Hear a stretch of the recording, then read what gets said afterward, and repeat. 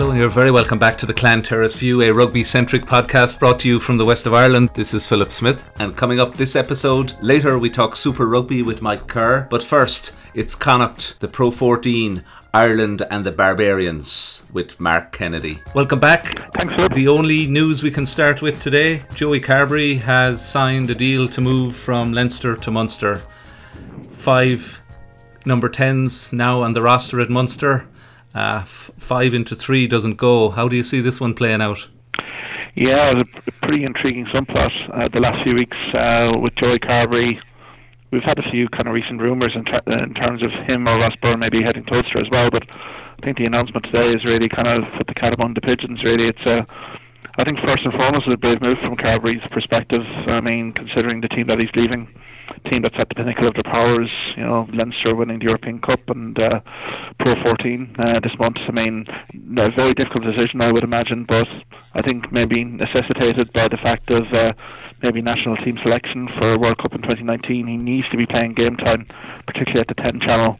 And given the fact that Ross Byrne seems to be ahead of him in the depth chart in Leinster, I think there was a kind of a really kind of good argument for maybe Carberry to move elsewhere. I mean, it's always a difficult decision. I mean, he's from a Thai, you know, granted he spent early youth in New Zealand, but he's a Kildare lad, and I mean, obviously a tough decision to leave your home province, but I mean, opportunity gained from a Munster rugby perspective, because you know, I think the 10 channel really at the business end of the season left a little bit to be desired, and I think Carberry can only provide massive upside for Munster. I mean, the prospect of Conor Murray and Joey Carberry and the halfback partnership, particularly in European Cup games next season, seems quite exciting, but I think it's going to elevate whoever is also going to be in the 10 channel competition. I mean, you have Hanrahan, Keighley, Blentow, and then you have the up-and-coming Bill Johnston as well. So again, as you say, Philip, 5 players now going to be in that 10 channel. I think I would be expecting at least one to be kind of departing, and it's going to be very interesting to see who that person is. I mean, I don't see Bill Johnston, for instance, being kind of subject to requirements. He's still very young and an up-and-coming prospect that will probably get pre-season games with Munster. So then you're kind of focusing in here on a little bit on the likes of the Keighley's, JJ Hanrahans, and the Tyler Bledenthal. So again, I think one from those 3 may be kind of asked to maybe potentially move up north to Ulster. I know they're looking for fly half kind of options at the moment, so I mean that could be kind of a viable option there. But again, it's a very exciting move. I mean, Carberry provides an awful lot of potential and talent to the table. I mean, still probably not finished article in terms of 10, given he's lack of game time, but I think from his Pro 14 final cameo, I think you can see his ability with ball in hand, purely because of the setup of that Jack Conan try. It was a superb line break from Carberry. So this is what he can provide. He can provide a little bit of an X factor here at the 10 channel. And I mean, it's going to elevate the game of Munster as well. So it's a nice timely boost for everyone concerned with Munster. Yeah, very impressive bit of a spark when he came off the bench in the Pro 14 win against Scarlets. And of course, what are we, 18 months out from the 29 World Cup? He really has to get game time at number 10 if he is to be the backup plan to Johnny Sexton. Obviously, the number of out-halves on the books that you alluded to. Keighley has a 2-year deal, we understand, running up to 2019, so he is contracted. I'm not clear on the contract status of JJ Hanrahan, or indeed the injury status of Tyler Bleyendahl, who, you know, obviously had extensive injury problems since he joined the province and was out for the majority of this year. So interesting decisions to come for Munster at 10. I definitely think so. I mean, again, argument here, maybe from a Munster rugby perspective, they did deploy JJ Hanrahan as fullback now. Personally, I wouldn't think that's his decision. From a Munster rugby perspective, you do have a number of candidates there, and Haley, Fitzgerald and Conway to fill that position. I mean, I think JJ did sign a long-term contract there last summer as well. I suppose all questions on Tyler Bledenthal as well. It's that neck injury again has been discouraged for him again this season, so it'll be very interesting to see if he can kind of emerge from, you know, his injury woes again. Again, you know, it could be a case of, you know, 5 out halves, but I think in the current climate of professional rugby, I mean, 5-10s. It doesn't seem viable anyway, because I think there's going to be one or two guys that are going to be sitting on a bench or playing for Munster A when they could be playing rugby elsewhere for other professional clubs. So I think there could be a few candid conversations being had by existing squad members in that 10 channel with Johan van Graan in the next couple of weeks before pre-season to see where they are in terms of pecking order. So again, it could be a Blentow, it could be very easily Keithley as well. Particularly Keithley has aspirations to be in that World Cup squad as well. So again, a key season next season. So does he kind of make a move up north? That could be the most viable option as well. So it's all kind of delicately poised here at Munster anyway. But again, the Carberry arrival is really going to kind of increase probably the play of all the 10s that are kind of going to be assembled in the squad. And I mean, the sheer battling qualities here week in, week out in the training paddock to get on that 23-man squad, it can only be good news, particularly for Johan van Graan and the management. So all very exciting news for Munster anyway. Because on the back of a pretty disappointing playoff kind of campaign really as well at the back end of the season. So at least it's energised the fans, maybe sell a few more season tickets as well down in Towan Park and in Independent Park. And of course 10 channel was the topic of much debate in those semi-final exits in the knockout stages this year. No time duration on the signing announced, but there was speculation earlier in the week of a 1-year deal, which I didn't see at all happening, making no sense to anybody from a duration point of view. 2 years was speculated upon last night on some of the media outlets, and that would really seem to be the minimum that somebody would be signing for. I would think so too. In the modern climate of professional rugby, I don't think any player is going to join a professional team just for 12 months. I mean, it doesn't give a chance to the player, first off, to impress either his players, colleagues, management and fans for that. Like, I would think that's probably a 2-year contract. The other flip side to that is maybe what's the status of Johnny Sexton after 2019. Could be a case of, Johnny might be considering kind of retirement. I doubt it very much, to be honest. So I think a 2-year contract would be the most viable here. And I think as well as Carberry's kicking accuracy as well will be probably a most welcome boost for Munster. I was kind of reading a statistic there on the Pro 14 regular season. Munster were at the bottom of the table in terms of their penalty kicking. They were only at 67%, which is, they were languishing pretty dismally down the pecking order there. Average teams were averaging 76 to 87, 88% under kick success.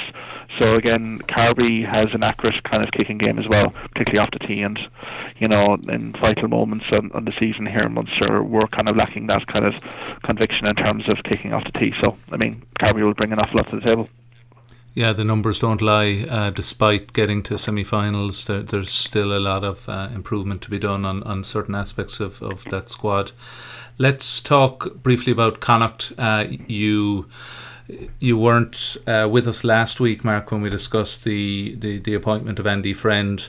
Obviously a new name to a lot of Connacht people. Obviously will be very well known at this stage.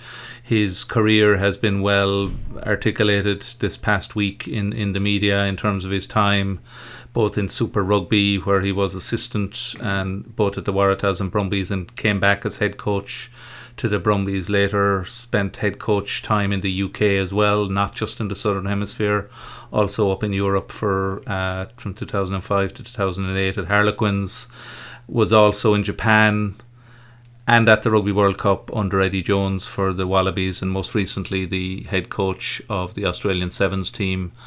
On paper seems to be quite a rounded CV in terms of experience, not just in one hemisphere, different styles and different styles obviously with the Sevens experience. What do you make of the new signing? When I heard it, I was kind of a little bit surprised. I thought maybe a Nigel Carlin, Mike Ruddock, guys like that would be in the reckoning. But in fairness, when you look at the resume of Andy Friend, it's a very solid resume in terms of his Super Rugby experience, being an assistant head coach, obviously travelling to Northern Hemisphere, managing Harlequins. Then you have the Sevens kind of efforts there from a Australian rugby perspective.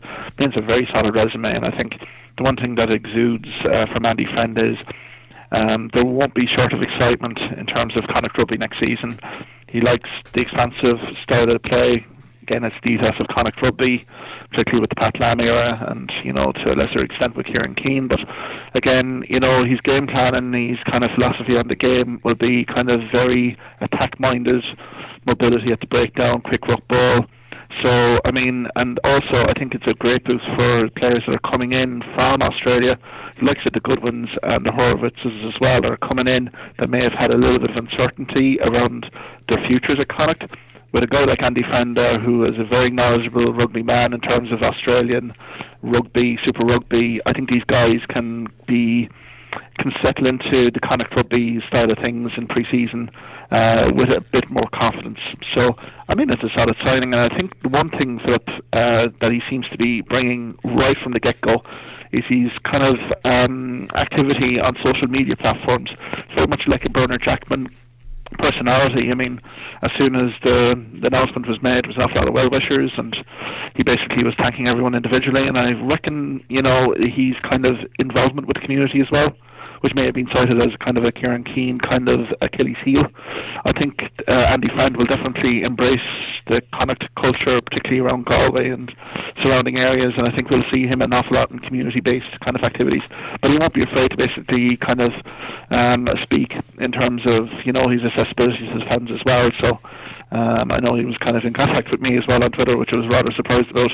Thought head coaches would have a little bit more time to be doing other things, but again, it kind of shows the kind of the man himself. He's very kind of knowledgeable in terms of the game, and he gives everyone an opportunity to impress. And I think the fact that he's here for day one of pre-season is absolutely huge for Connacht. Remember, Kieran Keane last season only came in towards the latter end of the pre-season, wasn't able to make an accurate assessment or a read on the squad. So, Andy Friend will be able to evaluate the squad over an 8 to 10, 12-week period in pre-season. So, all to play for Connacht, and I think, the appointment kind of had to be made now, and the fact that Andy Friend is coming in and literally will have his hallmark on the team from day one, I think can only be good things for Connacht. Indeed, putting his best foot forward on the communication front anyway. Lots of outreach already, even while still down under. So we're expecting the arrival by the end of June, I believe, in time for pre-season. So exciting times ahead by all accounts, and I think people are excited about the ability to match that type of style from the coaching staff with the obvious ability of the players, who have demonstrated, not least on the final game of the season against Leinster, that they have the wherewithal to execute that style of game. So lots of things to look forward to at the sports ground. Other activity on the Pro 14 circuit news today that Edinburgh are going to build a new purpose-built stadium on the grounds of Murrayfield, right alongside the Scottish National Stadium. Of course, they've been playing their home games in that stadium, which is like a marvellous amphitheatre on the day of a Six Nations game, but sadly atmospheric less when there's a few thousand people rattling around the bottom tier. But a 7,800 capacity 3G playing surface with covered stands on all sides on the grounds of Murrayfield can only be a good thing for Scottish Rugby. Again, yeah, it's great news. It's a great day for Scottish Rugby. I think it's great news again for Edinburgh Rugby as well. Such a progressive season under Richard Cotterill, and now the infrastructure has been built behind that on the back of the success of the team, and I think they're suspecting to be moved into that new stadium, correct me if I'm wrong, in the 2019 season. So, very exciting times for anyone involved with Edinburgh. They're going in the right direction. And now the 3G pitch, I'd say any of the Scarlets players that are playing on the 3G pitch in Glasgow Warriors would be saying, oh no, not another 3G pitch here, given all the cuts and grazes that they had. But again, it'll be nice. It'll be a nice venue, particularly, just, next door to Murrayfield as well, on the back pitches as well. So, it'll be, well received by everyone in the community, and best of luck with everyone involved with Edinburgh Rugby on that venture. Yeah, not least the fans, having been down to a number of matches at Marside, and an old historic ground, but in need of mass rejuvenation. Great to see the investment and the facilities coming on stream for a Pro 14 side that is moving in the right direction in the form of Edinburgh, with Richard Cockrell at the helm. So, still on the Pro 14, going back to Connacht, we had a number of Connacht players involved in the Tri-Fest that was the Barbarians game last weekend in Twickenham. Quite the spectacle, and a great opportunity for, at least Dennis Buckley got the first half and a little bit of the second, but also for Ultan Delan and Nia Dialokan to show what they can do with a bit of flair. Yeah, no, it was an incredible game. I mean, the exhibition stuff, and I know it was probably a weekend England to outfit, considering that you had the Saracens and the Exeter Chief contingents playing in the Premiership final the day before, but that's take nothing away from the Barbarians. Some of the moves and the line breaks were absolutely sensational. Again, I think with the Connacht contingent here, I think every one of them can hold their head up extremely high. They all played at an extremely high level. I was delighted for the likes of Dennis Buckley, also St. Delan as well, providing kind of a timely reminder to maybe Joe Smith and the national team that he's getting into, form. I mean, it's been a very difficult season for Ulsan for a number of reasons. So, but again, it was great to see him play an active part in the game, and also Dialokan as well was, very prompt as well in line breaks. But I suppose the key guy for the Barbarians, and all the headlines from an English media perspective, were on that man, Chris Ashton. He got 3 very quick tries in that opening period. It was absolutely superb. I thought the line break from Tui Silva for his first one was just absolutely incredible. How he basically stripped the pace of Mike Brown, doesn't happen that often, but again, Ashton's kind of ability to basically support the line runner was on point throughout, and he had 3 very quick tries. Vito as well had 2 tries. Again, it was very much exhibition stuff here. I mean, England did have their kind of moments as well, but again, Barbarians, and sure that you see the guys that they had on the bench, like McAllister, Fekitoa, Takuri, now it's just incredible, the side that was there. And when you bear in mind that Bundy Akai was, destined to captain the Barbarians as well, then he cried off late. You were kind of thinking, there might be a little bit of a kind of a, weak point there, but not a chance. I mean, the Barbarians were just absolutely exquisite on the day. And then, like Finn Russell there, kind of game managing at 10. So an awful lot of food for thought, I think, for Eddie Jones, particularly on the French guys that they had. But again, the likes of Francis as well, he scored 2 tries for England, I suppose, is probably the highlight. But again, it was all to do with the Barbarians and Ashton. Really, he was the kind of the headline maker, really. So again, incredible game, and I think the Connacht lads can be very proud of their involvement in that fixture. And the thing that struck me was just the sheer enjoyment of the players. You could sense, even from the TV pictures, the fun they were having, the smiles on the faces. The shackles were off, and they were out to play. And some of the offloads, the over the head offload from Justin Tuperik for one of the tries, was just off this planet. Absolutely incredible. It was just amazing. It was an amazing piece of skill from Justin Tuperik. The guy has been absolutely sensational towards the latter end of the season. I mean, it was an incredible offload. And, it's a fitting way as well. I think Fernandez Laube, that was his last game as a professional, wasn't it?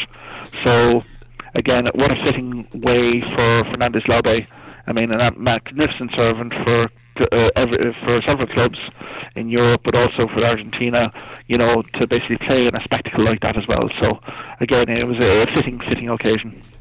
Yeah, if you haven't seen it, or you haven't had a chance to get onto YouTube, you've got to look at that offload that we've just talked about by Justin Tuperik. And it seems to be the new way to sign off for your back row forwards these days in your swan song. Stand up and kick the conversion of the last kick in the game, just like John Muldoon did. We had Juan Martin Fernando Labe doing the same thing for the Barbarians, and straight up the middle, right over the black dot, perfect kick from the back row forward. Absolutely, you wouldn't know he's from Argentina, would you? So fabulous stuff from the Barbarians last weekend. Let's talk about the Ireland squad. Obviously, we had the announcement last week, and it was well documented with dominated by Leinster, obviously with 16 or 17 players. Obviously, an Ulster, Munster, and Connacht contingent in there as well.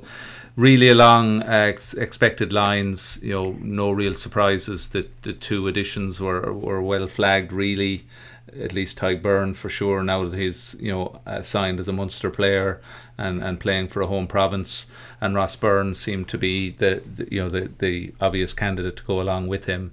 There's been one change this week. Rory Best is out with a hamstring, so Niall Scannell, who was probably one of the ones that felt a little bit maybe that he might have expected a phone call, I guess, maybe ahead of Rob Herring. But Scannell is in, and talk of, with the captain out, of joint captaincy between Jonathan Sexton and Peter O'Mahony. What do you make of the squad, Mark? I think the squad, I was surprised with the continuity of the squad first off. I thought there might be a few additions to the lineup, really.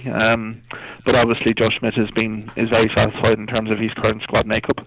Again, it's a pretty solid outfit. I mean, when you kind of add like the Ty Byrne, who will be a big upgrade for Ireland as well in terms of his performance with Scarlets this season, has been nothing short of sensational. I mean, he can fill kind of the second row, and also his capability at 8 as well has been much lauded, and 6. Again, Rory Best not going on the tour. I think we know what Rory Best brings to the table. His leadership, his work rate, his set piece execution. I think it's a nice opportunity to kind of see the depth chart here from a hooker perspective. And I suppose now Scannell gets his call up. I can probably disagree with you a little bit, Philip, in terms of Scannell had a very injury-ravaged season, and I think, I think a few performances, particularly that semi-final against Racing 92, didn't do him any great favours. But he gets his chance anyway. You have the likes of Sean Cronin as well, who will be chomping at the bit to get some serious game time, particularly in the test matches, to really kind of hammer home, to Joe Schmidt that he could be primed for significant game time in World Cup 2019. So, I mean, Best out, but again, Scannell won't let the side down either. I mean, you're kind of looking through the rest of the side here, and no weak links whatsoever, to be honest. Again, looking kind of at the back row as well, it's going to be very intriguing to see who will actually start. I mean, you have like Mahoney, Dan Reevy, Jordy Murphy, guys like that. I mean, it'll be very interesting to see with Ian Henderson as well. His fitness was kind of, highlighted at the end of the season, particularly on that Ospreys playoff. I'm just wondering the fitness concerns there from the Ulster second row. So, again, there might be another opportunity for another person to maybe travel out with the party. But again, you're kind of looking at the side here. It's very consistent, continuity being key here. I don't think Schmidt's looking to basically experiment too much here. I think he's looking to kind of continue the good form of Six Nations, and again, he's playing an Australian side who, let's face it, I think are kind of at a low ebb at the moment, particularly in their Super Rugby kind of performances haven't really suggested much, and there's been an awful lot of doom and gloom there in Australian rugby. So again, this Ireland squad well equipped to win a Test series down under. Was there a case to be made for leaving Johnny Sexton and Conor Murray at home? Obviously, one of the goals, we touched on this last week, one of the goals has to be to develop a backup plan there. So you would have to think that Sexton, while he may be in Australia, you have to have Carberry and Ross Byrne starting at least a test each in June. Yeah, I think so. I think if we get anything out of this Australian tour, we really need to identify our depth chart, particularly from a 9-10 perspective. I know we've kind of alluded to the hooker position as well, Rory Best not being there, but I think some of the guys in that are pretty seasoned. I think the real kind of mystery here is in terms of the 9 and 10 depth chart. And again, I was a little bit surprised that Luke McGrath didn't feature, but obviously there might be some end of season knee surgery for Luke McGrath, or you just never know there, but his omission was a surprise to me. But then again, it gives a glorious opportunity for like Kieran Marmion of Connacht to really kind of stake his claim as a kind of a backup kind of scrum half here, and also John Cooney as well, who's had an absolutely scintillating season with Ulster Rugby as well. So again, the 10 channel as well, Ross Byrne comes into the fold. I mean, I think Rossburn next season, to be on a summer tour like this with Ireland can only improve the player, and I think Leinster has shown great faith in Rossburn in terms of his depth chart. He was playing against Munster in the Pro 14 semi-final, so he's highly regarded. He finished. He was ahead of Joey Carberry in selection, so Schmidt has to kind of play him as well to see what he's like in terms of a test match environment. Again, Sexton, I think we know what it brings to the table, but again, from a 10 perspective, looking at Carberry, looking at the Rossburns, looking at the Marions and the Coonies, we really need to find out what these guys are made of, particularly on a road trip to Australia. So again, hopefully we'll be able to see relevant game time for all these guys, and really we should hopefully see it paint a picture on who's going to be back up for Sexton, who's going to be back up for Murray, particularly in the halfbacks, and particularly with Sexton, he's kind of one hit away from, dare I say, getting ruled out of the game. It's so we're kind of looking at our kind of alternatives here. So interesting times ahead in this tour. Yeah, and Ireland aren't the only people with troubles at hooker. The Australian squad that was announced by Michael Cheika this week has 3 youngsters at number 2 that have only 2 test caps between the 3 of them.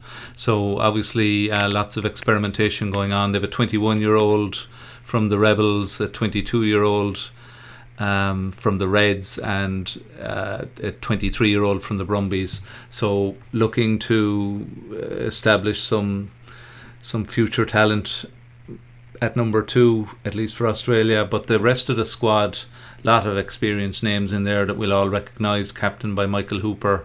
But like, you've got Curtly Beale, Israel Folau, despite all the hoo-ha about him on social media, Bernard Foley, Will Genia, so plenty of experience in there as well. But one that did catch the eye, and I see it commented on a lot in Australian media circles, is the rookie from the Melbourne Rebels, Jack Maddox, who's come in. He can play he's played both fullback and wing, and he's been ripping it up, I think, for the Rebels in Super Rugby this year. Absolutely, it's a nice blend of youth and experience, but again, I think the Super Rugby games up until I think the June 2nd this weekend coming, they've only a week really to prepare, for the first test match in Brisbane against Ireland. So I think that will be a significant kind of blocker for Michael Cheika in these preparations. Again, I think even the young guys, the rookies that you've alluded to in the hooker position, they're not going to let this eye down in terms of their effort and their application. So it'll be very interesting to see, particularly the breakdown battle. I think, like some Pocock, guys like that, it'll be pretty immense. I'm looking forward to seeing Jack Maddox, actually. I've seen a bit of him with the Melbourne Rebels. He's a very versatile back, plays full back and play on the wing as well, and he's very, very impressive with ball in hand. So again, it'll be interesting to see his kind of aerial defensive ability, because definitely the likes of Sexton, Ireland's game plan will be testing him out in that respect. So again, it is a team, loaded with talent as well, like Curtly Beale, Israel Folau, Bernard Foley, Will Genia. I mean, these are all household names. So Kudradrani as well, abrasive kind of centre as well. So again, it'll be very interesting to see, Ireland in terms of their pack, can they impose a little bit of dominance here and a little bit of an experience, particularly in that front 5. So yeah, it's going to be intriguing, and I mean, you would think that Ireland might have a potential advantage going into Brisbane, considering kind of the time that they've spent together in terms of preparing for that first test, compared to Australia, who do actually have a Super Rugby fixture list scheduled for June 2nd. So it'd be a significant advantage, I would think, for Ireland there in that first test. Yeah, great excitement to look forward to. First game on the 9th of June in Brisbane, heading then down to Victoria to Melbourne on the 16th, and the final and third test in Sydney back in New South Wales on the 23rd for Ireland as they go head to head against the Wallabies. Mark, thank you so much for joining us on the Terrace View. No, it's hope.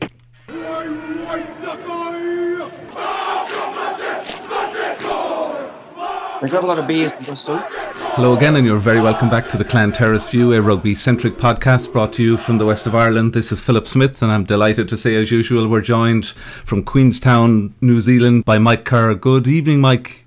Yeah, cool. How you doing? Great. We're basking in sunshine up here in Ireland this week. Hit 28 degrees in the middle of Galway City yesterday. A little bit chillier with you, I imagine. Thursday morning we had a couple of inches of snow on the ground when we woke up, but that's all good news for the ski fields because it was a huge dump up there, and fields is opening on Saturday. Plenty of rain and soggy weather at the AMI Stadium in Christchurch on Friday night, where the Crusaders reinforced why they're real contenders to retain their title. Horrendous conditions, poured with rain throughout the whole match. The Crusaders forward pack were fantastic without their stars. Just cleaned the Hurricanes up, really. Not a good night for us Hurricanes fans. We didn't really fire a shot, whereas the Crusaders just made every post a winner. Couple of unknown guys in their forward pack. Yeah, a young lock by the name of Quinton Strange, 21-year-old. He had a good match. So he was in the New Zealand under 20 side that won the World Championship a couple of years ago. Scott Barrett, the other lock, he had a good game, and for mine, man of the match. And a couple of guys that you probably haven't heard of up there. Hayden Bedwell Curtis at number 8 had a good game, and Pete Samu, who's been playing for the Crusaders with their injuries in the loose forwards as well, had a good game. And he's off to play for the Melbourne Storm next year, born in Melbourne. So there is talk that he'll be in the Australian squad this coming up June, in the June International. So that's been a bit of a talking point here. Another one of our players who's still on contract with New Zealand Rugby, possibly going to play for Australia. So a good one for the Crusaders, puts them well at the top of the table. We also had the Jaguares having their 6th win on the trot over the Sharks in Buenos Aires. Sharks are a pretty good side, so that's another good win for them. 6 on the trot, second on the South African Conference, behind the Lions. So yeah, good going for them. We saw the Highlanders squeak home against the Reds. Once Aaron Smith came off the bench and got things going, they were able to come home late in the game and win that one. To me, the big surprise, the Brumbies getting up over the Bulls in Pretoria. It's hard to win in Pretoria, 38-28, and they had a player sent off, the Brumbies. Folau Fainga was sent off for a headbutt. I don't know if you've seen that at all. And they scored 2 tries while they were down to 14 men. So that's quite a surprise, that one there. The other game in the South African Conference, the Lions getting up over the Stormers 26-23. So the Lions cementing their place at the top of the conference. And that was pretty much it for the weekend, really. Some good games. Crusaders, with a weakened pack, just shows how much depth they've got and their ability to bring young guys through. Scott Robinson mentioned that was the best win he's had in his coaching career, the best performance by any of his sides. And he's won a few competitions as coach, so yeah. And what about the Waratahs? Went down 39-27 to the Chiefs. The Waratahs had been going well. Yeah. So at Hamilton, Chiefs are hard to beat in Hamilton. It's usually a bit wet and cold, and this time of the year. And I didn't see the match, but by all accounts, Brodie Retallick had an absolute blinder. Such an impressive athlete, that guy. Such a big motor. He just seems to go and go and go. And for a 6'10" lock, he's got some jolly good skills as well. So, and young Mackenzie at first 5/8, or you call it standoff. He'd been playing fullback for a number of years. He's still a young fella. He's going quite well at standoff as well. So yeah, good win for the Chiefs. You mentioned the red card in the Brumbies game. There was another red card for the Sharks captain Ruan Botha. I saw he shoulder charged a Jaguares player in the ruck in the 74th minute. But the thing that caught my eye was the citing commission, or whoever dishes out the penalties to folks that get suspended. He got 4 weeks of a ban starting Monday, but he won't miss any matches because their next Super Rugby match is on June 30. So is that a regular happening? He's not involved in the Springbok June tests. Yeah. So if he was a Springbok, he would be missing matches. So what I don't know how it works there in South Africa, but what happens here in New Zealand in these cases, and it's a bit ridiculous, is that a player would say, well, the 4 games will be the next 4 weeks, which would be club games, for their local small club. But usually they don't play those games anyway. But in the case of a suspension, they say they would have played. Yeah, so that is a bit. You get weeks, but not weeks in the competition that the infringement happened, just any weeks, and it is a bit of another anomaly. Yeah, it's been like that for years. Yes, yeah. Players tend to not miss big matches. They sit their suspension out in small matches that they may not have even played. a bit of a slap on the wrist, and he'll be back for the next round of Super Rugby games. Yeah. You mentioned the New Zealand camp earlier in the week. I saw the I'm not going to be able to pronounce this. Laumape, the Highlander for the Hurricanes. That's good. No, that's good. Well He's been talking in some of the media. I saw about the assistant coaches in Hurricanes. People would be very, very familiar with in this part of the world, namely Jason Holland, who used to play centre for Munster here in Ireland back in the 2000s, and of course ex-Ireland's forwards coach John Plumtree, who I believe are both in line to take over at... John Plumtree has already been appointed to that role. Yeah, he actually played club rugby in Wellington and for the Wellington province. Back in the day, but he's actually South African, John Plumtree, and he coached, I believe he coached the Lions for a period of time over there. A friend of mine did some work in his house the other day in Wellington and said he's got 2 teenage sons and they're absolutely huge lads. So, hopefully we'll see them in Hurricanes jerseys. Yeah, and of course Chris Boyd is the current head coach, and he's off at the end of the season to take up a role in Northampton in the East Midlands in the UK. So interesting times for John Plumtree taking over as head coach, and Jason Holland, who we used to always call as Jason Dutchy Holland. Dutchy is good enough for us. He was maybe not the fastest centre in the world, but he's rugby brain. He was so intelligent on the pitch in terms of running lines and making space for people. Very well regarded in this part of the world, and I'm sure plenty of Munster supporters will be following his fortunes at the Hurricanes. Any news going on with the All Blacks? They were in training camp this week. No, it has been pretty quiet, really. Not much going on at all, except for Sam Whitelock and Sam Cane not training. So Sam Cane has been out injured for quite some time. So it's possible that he won't actually play these June tests either. So the All Blacks could be trotting out a relatively inexperienced loose forward trio with him and Kieran Reid both out. But not a lot coming out of there, really. One thing I've noticed is today is that Jason Woodward has been drafted into the England team. He's a former Hurricanes Wellington and Upper Hutt player. So Upper Hutt's a town on the outskirts of Wellington where I grew up. So Jason Woodward is from that club, and the other player from that club, Corey Jane, another winger, to come out of there. We don't have too many famous players coming out of Upper Hutt, but another one who captained the club and was coaching it, although he wasn't the official coach, he was coaching whilst playing, and they won a championship in Wellington, which I think it's the only one the club has ever won, is Dave Rennie. So that was that was back in the late 80s. Yeah, Indeed, and of course Dave Rennie will be familiar to folks here as the current head coach at Glasgow Warriors, who were strong contenders for the Pro 14 playoffs this year, but came up short in the semi-final against Clonettley Scarlets, but playing a very attractive attacking brand of rugby, backed up by a very tough as teak pack, so earning a name for himself in the Northern Hemisphere on top of what he's achieved with the Chiefs and others down south. Coming up this week, we've got Highlanders Hurricanes Friday night under the roof in Dunedin. That should be a close match because Hurricanes not really hitting their straps in the last few weeks, so that'll be an even match, you would say, hard to pick. And then we've got the Blues Rebels in Auckland, the Melbourne Rebels. They can play some good footy. You'd expect the Blues to win that one, but then again, the Blues, you never know. Big match Saturday night, Chiefs and Crusaders up in Hamilton. So as I've mentioned, hard to beat in Hamilton. That'll be another really good clash. Just a note that Sam Whitelock won't be playing. The All Blacks have had a training camp this week. He hasn't taken part in any training, so still dealing with his head knock. And also maybe Ryan Corty may not be playing as well, although he did train with the All Blacks. So over the Tasman, because this is only the New Zealand and Australian conferences this weekend. The South Africans aren't playing this weekend.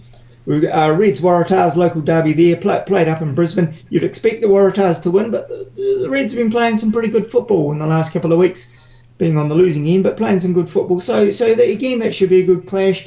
Brumbies Sunwolves, if the Brumbies travel back all right from South Africa, which can be a bit difficult, it's a bit of a long trip. You can be tired, but in Canberra should be too strong for the Sunwolves, who only appear to be able to play well up in Japan. And the Brumbies the Brumbies should win that. The South Africans are obviously taking a break, and they'll pick up later on. But as you've pointed out before, we now have the bizarre situation that the Lions are looking at the tables of the conferences. There's a big capital Q beside them. They're already qualified but they're second in the table, even though they have 5 points less than the Hurricanes in fourth, who are 45 points versus 40.